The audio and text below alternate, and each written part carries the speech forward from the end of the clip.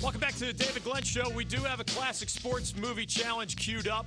Might be the last of the year. It is a July-only presentation, but by decree, the producer, Darren Vaught, has said, backed by popular demand, we will send at least one more prize from the DG Show Prize Closet. How does it work? Our statewide syndicated audience voted the top 50 movies of all time from the sports genre. We assign our interns one of those movies. They are tasked with digging out as many dazzling details as they possibly can. Often it is a movie that we think we know from A to Z. Darren plays the audio. You have to tell us the name of the movie. We usually try to make it not very difficult. We always find a winner, even if it's not the very first phone caller. And then it's worth sticking around because today it'll be intern Tommy again representing the University of North Carolina.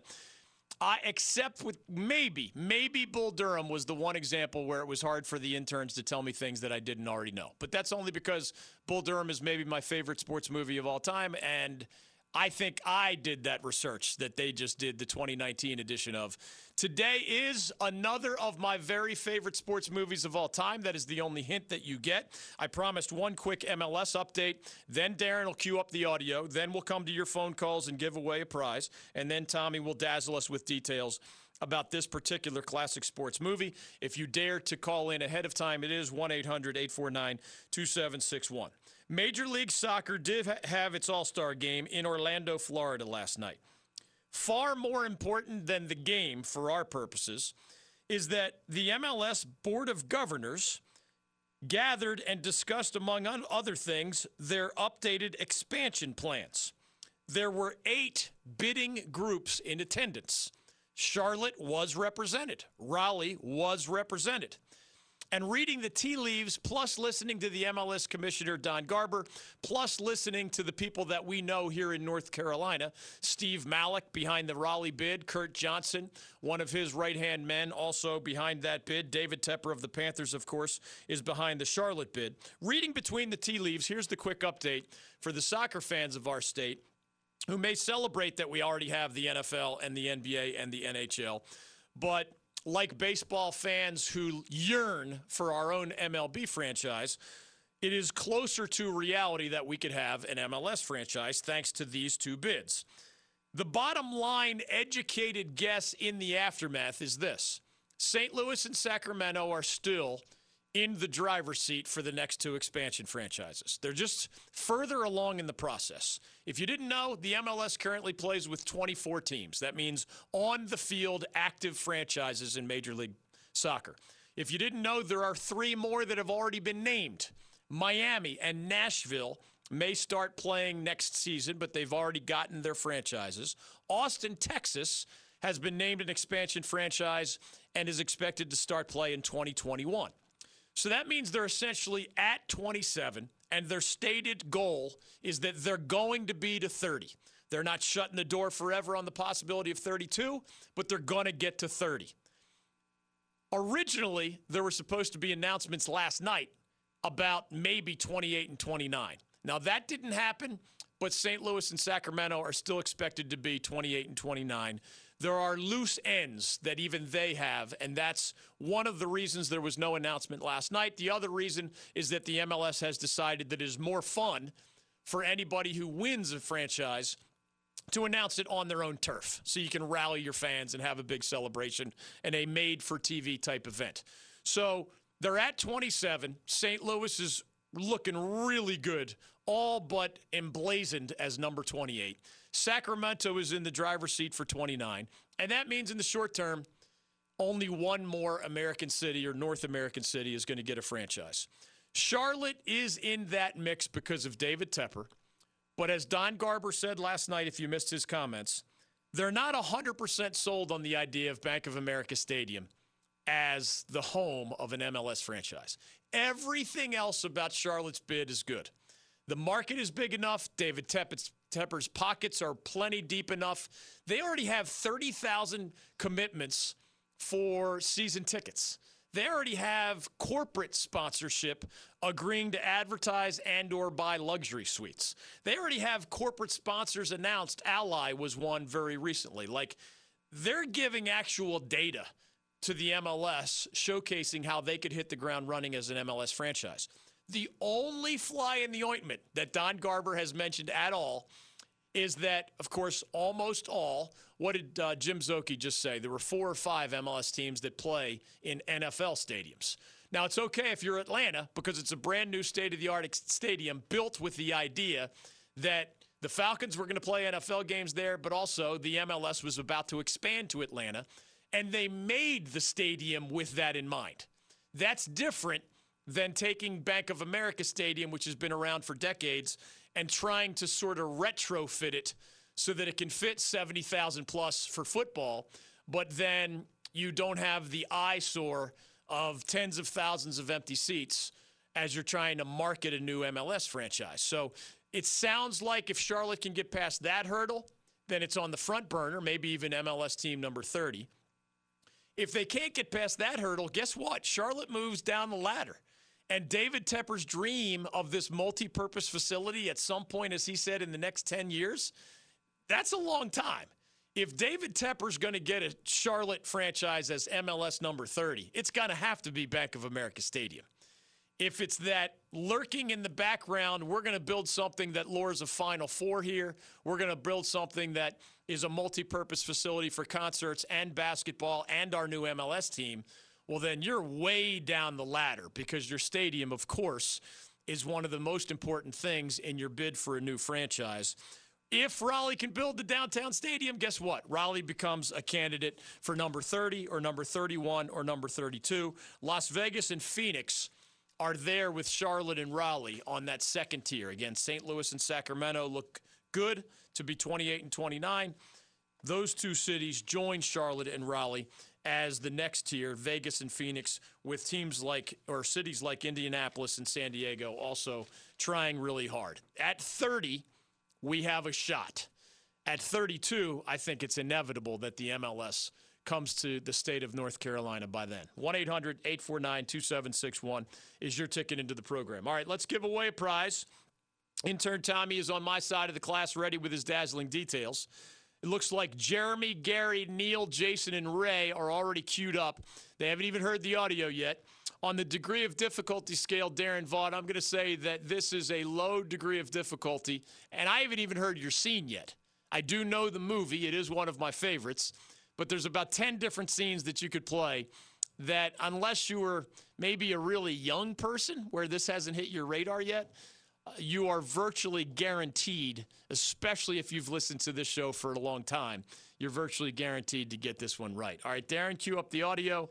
We'll find a winner at 1-800-849-2761. Here is today's classic sports movie challenge. The one constant through all the years, Ray, has been baseball. America has rolled by like an army of steamrollers. It's been erased like a blackboard, rebuilt and erased again. Baseball has marked the time. This field, this game, is a part of our past, Ray. It reminds us of all that once was good, and it could be again. Oh, people will come, Ray. People will most definitely come. The memories will be so thick, Darren, that people will have to brush them away from their faces. Not a hard one. This is our gift to you as we wrap up this year's Classic Sports Movie Challenge. No pressure, Jeremy and Sanford. We, of course, have put that pressure right on your shoulders. Can you name that classic sports movie? I want to say The Field of Dreams. That is correct, Field of Dreams. That was Bill Raftery-style onions in the background. Jeremy in Sanford, North Carolina is today's winner. Is that one of your favorite movies by any chance, Jeremy, or did you just get lucky that we picked that one today? Unfortunately, no. I'm only 25, man. That's impressive. 25-year-old. So how did you know it was Field of Dreams? What was the giveaway? I watched it when I was like 12. Oh, okay. You know, with my grandpa. So you've seen it. That's all good. All right, stay on the line. We'll tell you how to claim your prize. There are many options in the DG Show prize closet. sport clips, haircut certificates, tickets to live sporting events, books donated by the great sports authors that drop by as guests here on the David Glenn Show, Smithfield's Chicken and Barbecue gift cards. We have partners in Sullivan Steakhouse and Continental Tire and many, many others. You will see it is a long list. Sometimes you get two choices. We have ACC Sports Journal and ACCSports.com subscriptions, among other choices. I recently mailed Carolina Hurricanes blanket, an ACC football T-shirt ball cap combination, a set of Masters golf ball markers straight from Augusta National. That was claimed. You can also ask for a DG Show T-shirt if you'd like to add that to your prize. 1-800-849-2761. All right, Darren.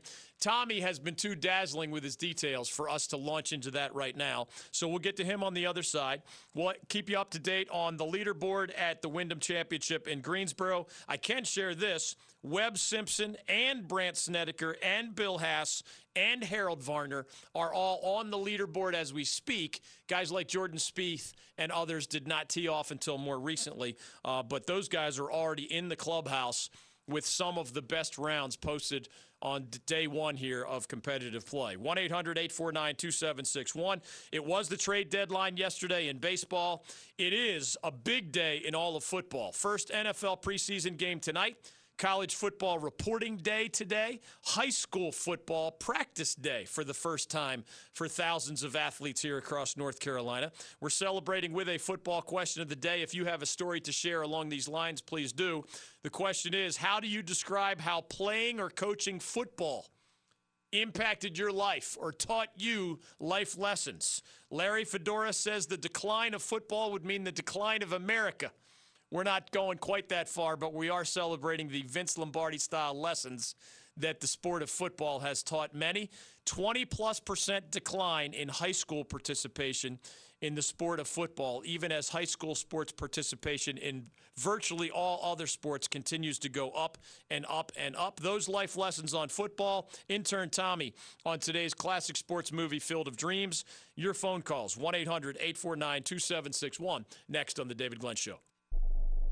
Mike Krzyzewski joining us. We asked folks you work with at Duke if you've changed or mellowed over the years. Well, mellow is having a glass of wine and looking over, the sunset, I don't see how you can be mellow and coach a game. That can't happen. If it does, then you shouldn't be coaching. Keep it here on The David Glenn Show.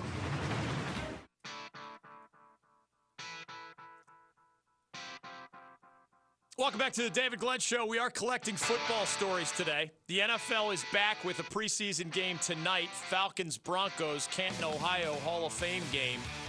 Al Michaels, Chris Collinsworth, and Michelle Tafoya will be on the call for NBC. That makes it feel more real, doesn't it? It's just a preseason game. The Panthers and everybody else have to wait another more week to play. It's reporting day in college football. Practice begins tomorrow for most. And first day of practice is today for so many. Thousands across North Carolina at the high school football level. With that sport in mind, how do you describe how playing or coaching football impacted your life or those you were teaching and coaching? 1-800-849-2761. Intern Tommy is on my side of the glass. We have another winner with the Classic Sports Movie Challenge. It was Field of Dreams today. As we go to Tommy and his dazzling details, and we welcome your phone calls on the Major League Baseball, college football, NFL, NBA, MLS, and other headlines of the day, 1-800-849-2761. I can tell you, as we go to Tommy for even more dazzling details, that the American Film Institute long ago declared that Field of Dreams was one of the top 10 American films ever in what they called the fantasy genre.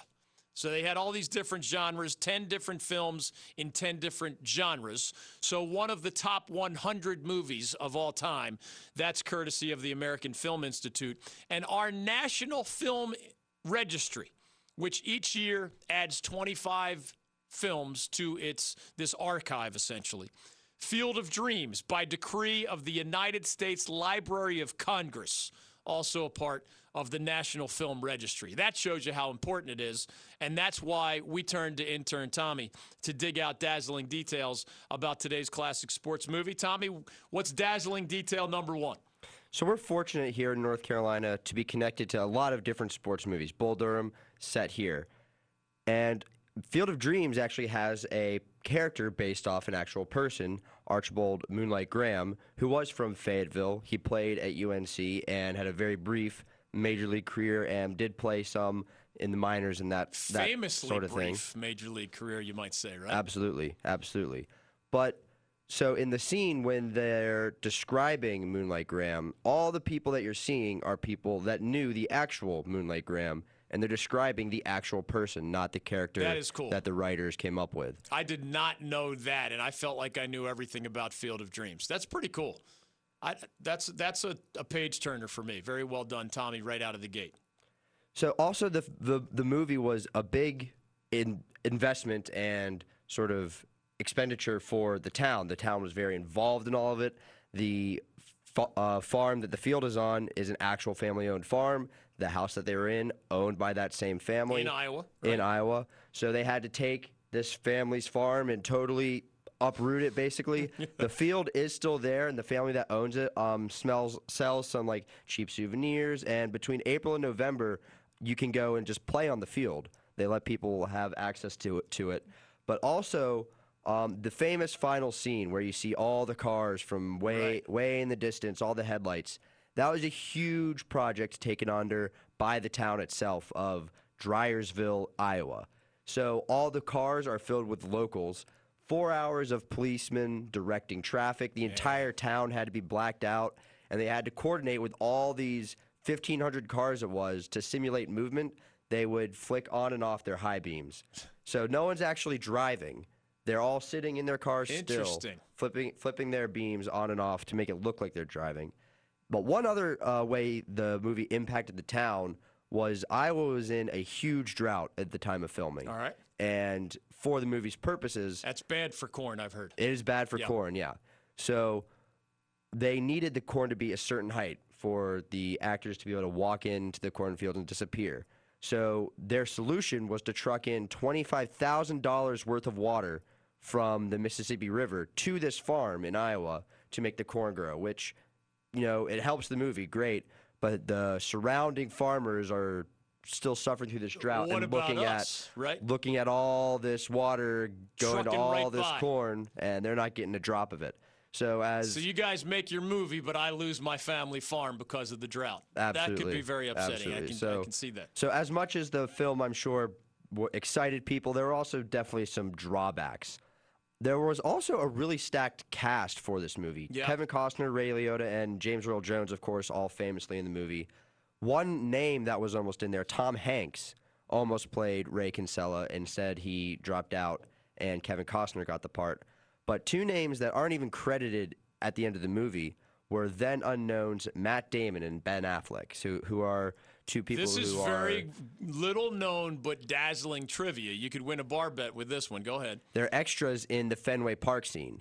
So at that point in their career, nobody really knew who they were. They were doing all they could just to be in stuff. But noted Red Sox fans, right? Absolutely. And then as extras, they were in Fenway Park when Ray and Terrence Mann are, at the game and watching everything go down. Spoiler alert, Ray kidnapped Terrence Mann. At least in Terrence's eyes, that's how it unfolded. Do you have anything else on Kevin Costner? I don't want to steal your future dazzling details, but I have one more tidbit, just that I know because it's one of my favorite movies, about why they didn't think they'd have Costner. One of the reasons they were talking to Tom Hanks. Wasn't it because he had just finished filming Bull Durham? That's correct. Yesterday's classic sports movie was Bull Durham.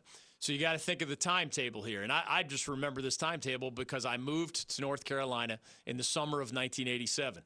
So the fall of 1987, and Darren, I don't know if you got Pink Floyd concert emails the way I did. Yeah. But in the fall of 1987, the people are filming Bull Durham in Durham, North Carolina. They need extras for some of their more complicated scenes, and they actually went to a Pink Floyd concert in Chapel Hill and recorded or essentially pitched to concert goers, hey, y'all want to go from a Pink Floyd concert to being in a really cool baseball movie called Bull Durham? And, jokingly, some people said they were not in the best condition to receive those pitches to be an extra in a movie. But when Field of Dreams was being made, you got to think about this. Field of Dreams is released in 1989, so it's being filmed in 1988. So Costner was filming Bull Durham in late 87 and early 88. And when this great idea, you want to talk about back-to-back classic sports movies, both with the baseball theme, these are made within like a year or so of each other. So Costner's just wrapping up Bull Durham. Field of Dreams is a great idea. They know it. They get James Earl Jones. They get the rest of the cast. And they assumed Kevin Costner would be like, man, I don't want to be typecast as some baseball movie dude. But he worked out so well that he surprised them by saying, no, I'll listen to what you have to say. He of course, reads for it. He gets it. Tom Hanks did end up getting a League of Their Own. So everybody lived happily ever after here. But it's amazing given that Kevin Costner as Ray Kinsella is such an iconic figure and character that there was a chance it wasn't going to happen. Very well done. Tommy, what else do you have for us? Well, speaking of casting, there's one cast member that nobody really knows who they are. In the credits, when you see the voice, which is the voice that tells Ray to build the field, where to go, sort of drives him on his journey the whole movie. Ease his pain. In the credits, he is listed as just himself. And the studio apparently never released who actually voiced the voice. So there are people who have suspicions that maybe it's Ray Liotta or Kevin Costner, but they never actually confirmed who it was. So to this day, technically at least, he's still an unknown. Wow. If you build it, he will come. There's a lot of that. I don't know. Then does anybody think they know whose voice that is? I couldn't tell. No, I'm not even going to begin to try to guess. Is that another like of America's Unsolved Mysteries? I think so. Does that person live in that area in New Mexico while walking next to Bigfoot? He just might. He While just might. You swimming never next know. to the Loch Ness Monster? But here's my thing. This movie. Do the conspiracy theorists have their hands on this yet? This movie came out in the late 80s. It seems impossible to me that whomever is the voice of the voice here is just going to die with that. There's no way, right? At some point, we've got to find out. Yeah, you'd think, but it's 30 years later. Yeah. That's a long time to keep a secret, man. You better have a small circle of people who know if you're going to keep a secret for 30 years. And I've never heard anything rumblings about who it is. And I love this movie. I guess I just stopped asking or stopped thinking about who it was. I have read, and I don't know if this is in Tommy's notes, Ed Harris. I think Ed Harris is also an extra in there somewhere. There are people who think that is a potential voice of the voice. Oh, and he could be the voice. Interesting. I thought Ed Harris was in the Fenway scene that Matt Damon and Ben Affleck were in, very low-key wise. But that might be an urban legend. I'm not sure. Go ahead, Tommy. So the character, Ray Liotta plays the character of Shoeless Joe Jackson, this guy who played for the White Sox, was a big part of their throwing the series scandal. And in real life, Shoeless Joe batted from the left side of the plate. Yes. To make things easier for the movie, they let Ray Liotta bat from the right side of the plate, which is a historical inconsistency that people have called him on many times. But his response to it, and I think you're going to appreciate this, is basically, yeah, but the players didn't come back to life either. That sounds like Ray Liotta, right? So I think the spirit of him being Shoeless Joe Jackson, playing baseball, it still comes across, even though he's from the right side of the plate. Traditionalists giving him a hard time because he had to bat from the other side. Whatever, right? In between smoking cessation commercials, Ray Liotta can snap back at people that way. Absolutely. And I got one more By for the you. way, did you do the J.D. Salinger thing? That's what I was just about to do. Go ahead. Yeah. Go ahead. That's This the is one really I wanted to. interesting. This is the one I wanted to end on. All right. So in the original book that the movie's based on, Shoeless Joe by W.P. Kinsella, there's a fictional depiction of author J.D. Salinger that the real life Salinger was not a fan of. He took offense to the way that he was portrayed in the book, and once there was rumblings about the movie coming out, his legal team, sort of gave the evil eyes to the studio. It was like, you better. And Terrence Mann's a tricky character, right? Absolutely. So if you're the real world J.D. Salinger and you're reading this script, you don't know if you're going to come across as a jerk or, a compelling figure or a sympathetic figure. Like with Terrence Mann and James Earl Jones, you end up loving him, I think. I did, right? But it's touch and go for a while. You said your finger was a gun. Remember that part where he's being kidnapped? There was a part where he was spraying bug spray at Kevin Costner to get out of his apartment in Chicago or whatever. I can get why J.D. Salinger was a little worried about how it would end up looking on the silver screen. And you're right. I remember reading that the lawyers got involved. And if you guys say that's J.D. Salinger and it doesn't come out the way we want, we've got a lawsuit ready to be launched. So, yeah, James Earl Jones as the reclusive Terrence Mann instead. That was a very believable character, right? Yeah, they just said, okay, we're going to have a guy we're going to depict him the same way, I think, but we'll just say he's someone totally different and there's nothing you can do about that. Long before Florida State wingman turned NBA Summer League roster guy, Terrence Mann of the Seminoles, right? I don't know if that Terrence Mann is reclusive, but he's at least one of the three most famous Terrence Manns of all time. Intern Tommy, is that the end of the road? Yeah, that's the bottom of my list, David. I wanted to save the best for last. I thought you did a great job there. Extremely well done, as you did all month long. The rest of the interns as well. They delivered, and you delivered, and we have a couple of dozen happy winners getting their pick of prizes from the David Glenn Show Prize Closet. We will retire the 2019 edition of the Classic Sports Movie Challenge. We always reserve the right to pull it out if there is a specific reason to, but it is typically a summer-only production here on our statewide show. Thanks to Tommy, as always. Last call for phone calls is on the other side. Football is back at every level, high school, college, and pro. We've been taking stories today from those who played the game, high school, college, or otherwise, and say it taught them life lessons that they feel to this day. You can share your story. Vince Lombardi said, football is like life. It requires perseverance, self-denial, hard work, sacrifice, dedication, and respect for authority. If you have your own version of that football-related story and how it turned out that way in your world, share it today at 1-800-849-2761. We do have a question of the day from baseball fans. Who's the biggest winner? Who was the biggest loser at the trade deadline yesterday? The Yankees and the Dodgers, everybody agrees, are contenders, but they didn't do much leading into or at the deadline. The Astros got Zach Greinke, former Cy Young Award winner, added him to arguably the best starting rotation in baseball. The Mets have a pretty good one as well. The Braves dramatically upgraded their bullpen. They're leading the NL East. They had major bullpen problems. They get all-star closer Shane Green from Detroit. They get Mark Melanson from San Francisco. He's been an all-star. He's in his mid-30s now. Chris Martin they got from Texas. So perhaps the Braves' weakest link just got a lot better as well. Astros and Braves most voted the biggest winners. Yankees, Dodgers, and others voted the biggest losers, at least in the trade deadline sense. You can chime in with your baseball answer at 1-800-849-2761. That's the number. We hope you'll call. 1-800-849-2761. I'll get you some updates from the Wyndham Championship and more NFL training camps next on The David Glenn Show.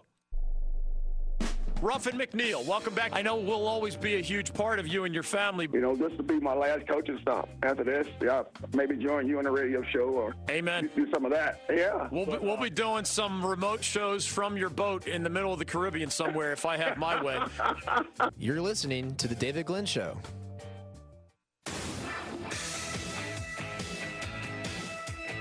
Welcome back to the David Glenn Show. Stephen Carey once in on the football question of the day. With the NFL preseason games beginning tonight, Broncos-Falcons, Canton, Ohio, NBC National TV, Al Michaels and friends on the call.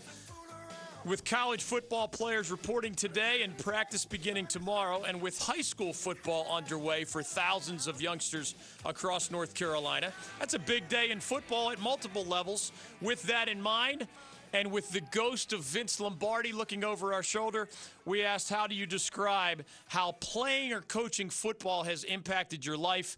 The participation numbers are way, way down, more than 20% the decline over the last 5 years in terms of high school football participation, even as most other high school sports are seeing their participation numbers go up significantly. Football has been trending in the opposite direction. We're celebrating football and the lessons it teaches with your stories, 1-800-849-2761. As we go to Steve and you, Darren, I grew up in a sports media world where I was almost never confronted with something that I needed a translator. So as a little kid, I read newspapers. My dad says I learned to read by reading the sports page of the Philadelphia Inquirer. You got to remember, this is pre-internet. So I read books. I read magazines, Sports Illustrated, Sporting News, and otherwise. And yes, the daily newspaper. Almost never was I confronted with a story, even after that internet came along, where a prominent story would confuse me so badly that I needed Rosetta Stone or something like it to translate. I kid you not, one of the top stories as we speak, and as we come to Steve and other calls at 1-800-849-2761. Here is a front page story at ESPN.com where I need you to be my human Rosetta Stone, or I am just going to be in big, big trouble. As I digest I get all these NBA, NFL, baseball, MLS expansion. I got it all. I don't get many of these wrinkles, but here's one. If I told you that Ninja was leaving Twitch for Mixer, would you have any idea what I'm talking about? Yes. Ninja is leaving Twitch for Mixer, and it's a sports story. I didn't know where you were going with this, but this makes sense. Yeah. All right. I don't know who Ninja is. He is a very, very prominent gamer. So just know that he is sort of the face of the esports world. I believe my son, who's a gamer, has mentioned Ninja, come to think of it. Fortnite and other things? Yeah. Okay. Is that the go-to? I think so. I don't know. Okay. It's a world that I know a little bit more about because I guess I interact with more people who are heavily into that sort of thing. But I have heard of Twitch. Yes. I could not explain Twitch, but I have heard of it. So Twitch is where, so if you, for instance, are a fan of esports and you want to watch Ninja play Fortnite or whatever, all right, whenever he goes to play, he can stream it on Twitch. So it's the viewing platform for which you can consume others playing video games. As we go to Stephen Carey, and of course you have an explanation for what Mixer is as well. Would that be the alternative to Twitch? That would be the alternative to Twitch, correct. Okay. So I've sort of platform. I've heard of all three of these things. Because I have a gamer who's a son, I have come to this conclusion.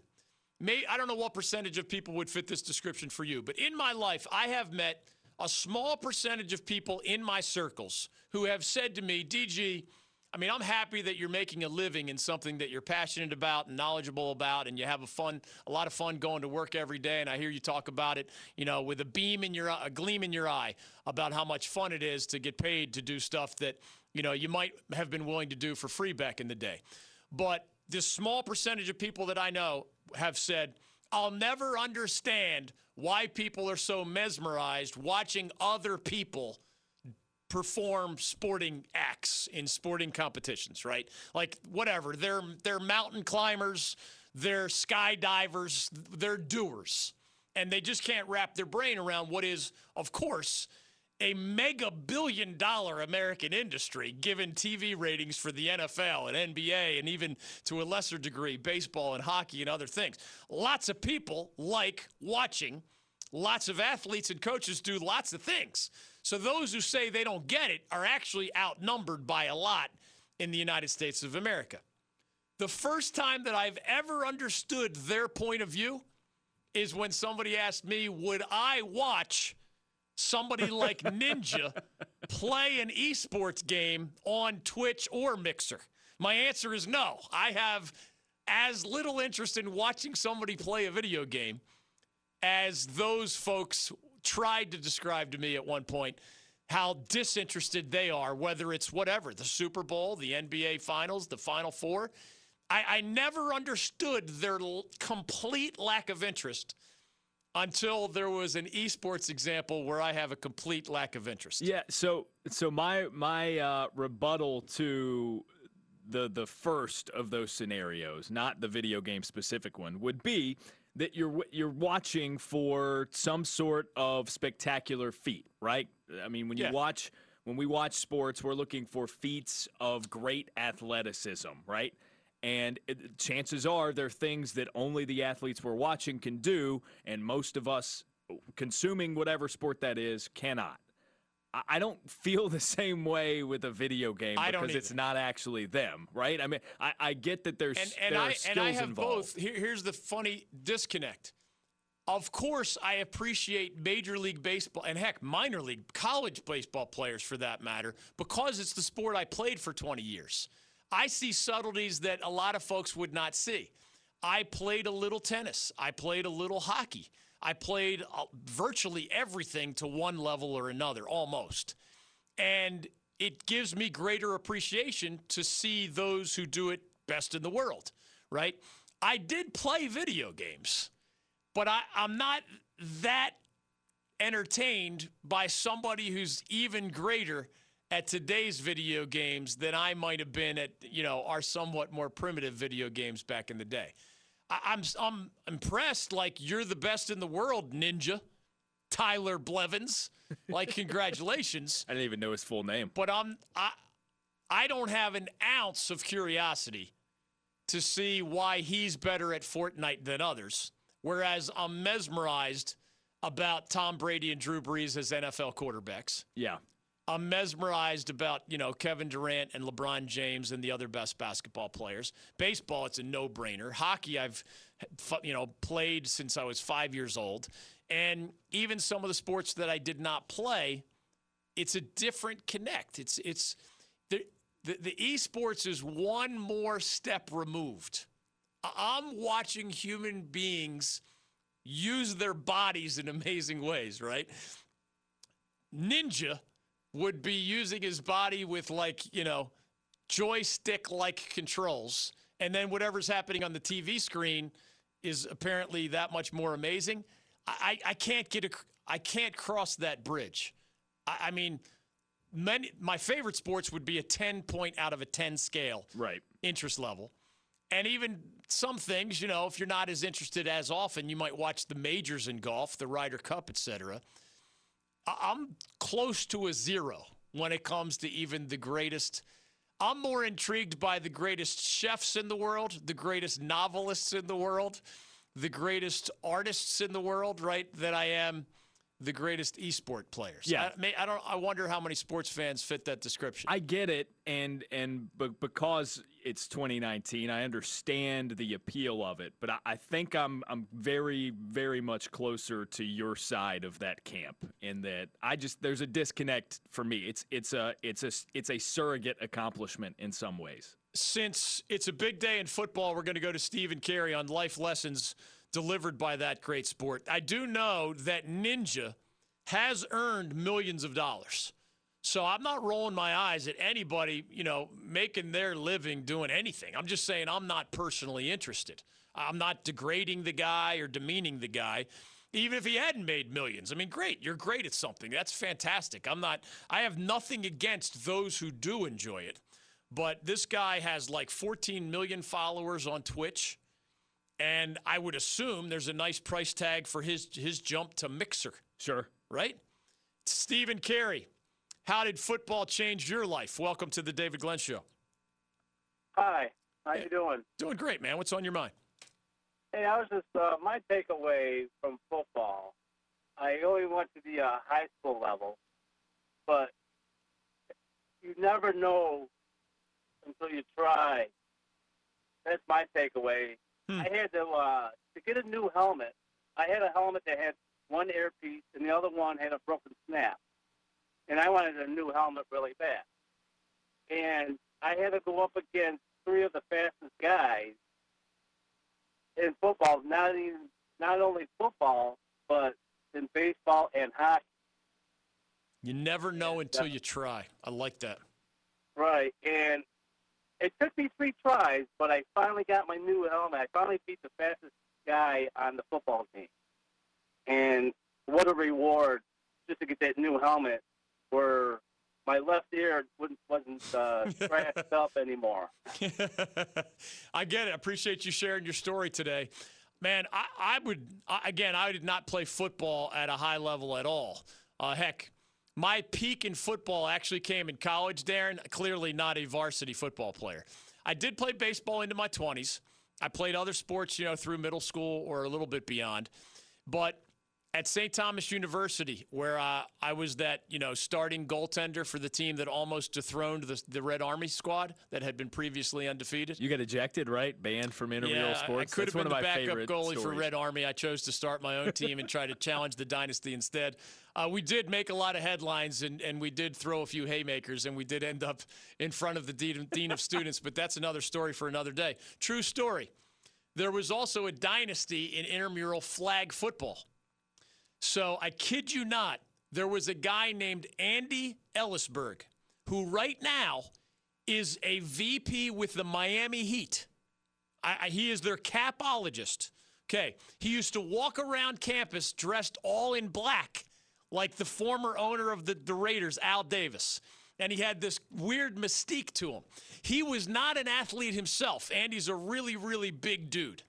But he was going to recruit a team that took on the dynasty of St. Thomas University in intramural flag football. And he recruited me to be his starting quarterback. He saw me as the lefty Kenny Stabler. Now, remember, I played a little football, and I mean backyard football. I played a lot. But it's not like I came from a high school program and could throw it all around. You know what I was reminded of in flag football? In flag football, you better be the best athlete on the field if you're going to play quarterback. Because most plays break down. You just need to make something out of nothing in flag football if you're the quarterback. So that Andy Ellisberg did go on to greatness, but let's just say his Al Davis experience as the, quote, owner of our intramural flag football team did not go all that well. I got so beat up. This is in flag football. I got so beat up that I was on like the disabled list for a month with a bad hamstring. I came back as a backup wide receiver and made some Steve Largent type catches after I was unable to deliver as a Kenny Stabler, Jim Zorn type left-handed quarterback for Andy Ellisberg. Who knew he would go on to such great things? Who knew that we'd end up somewhere else in this crazy sports universe? Final thoughts and TV picks as we come down the stretch next. UNC coach Roy Williams is joining us. You are uncomfortable with your name in the same sentence as Dean Smith. I know that I will never be as good as he was in any way. Yet when I hear people say those things, those things are pretty neat. But I try to make sure that's about as far as I go. Keep it here on The David Glenn Show.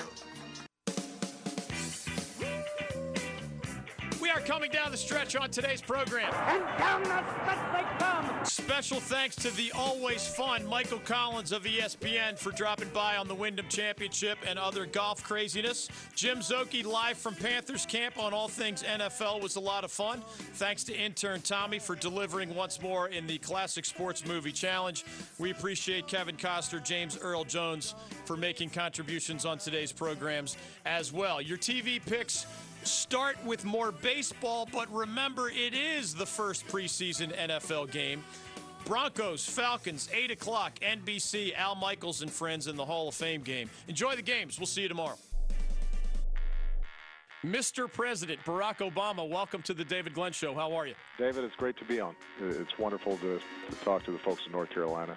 I always say I love the state of North Carolina, love the people of North Carolina. Even the folks who don't support me down there are nice to me. The David Glenn Show.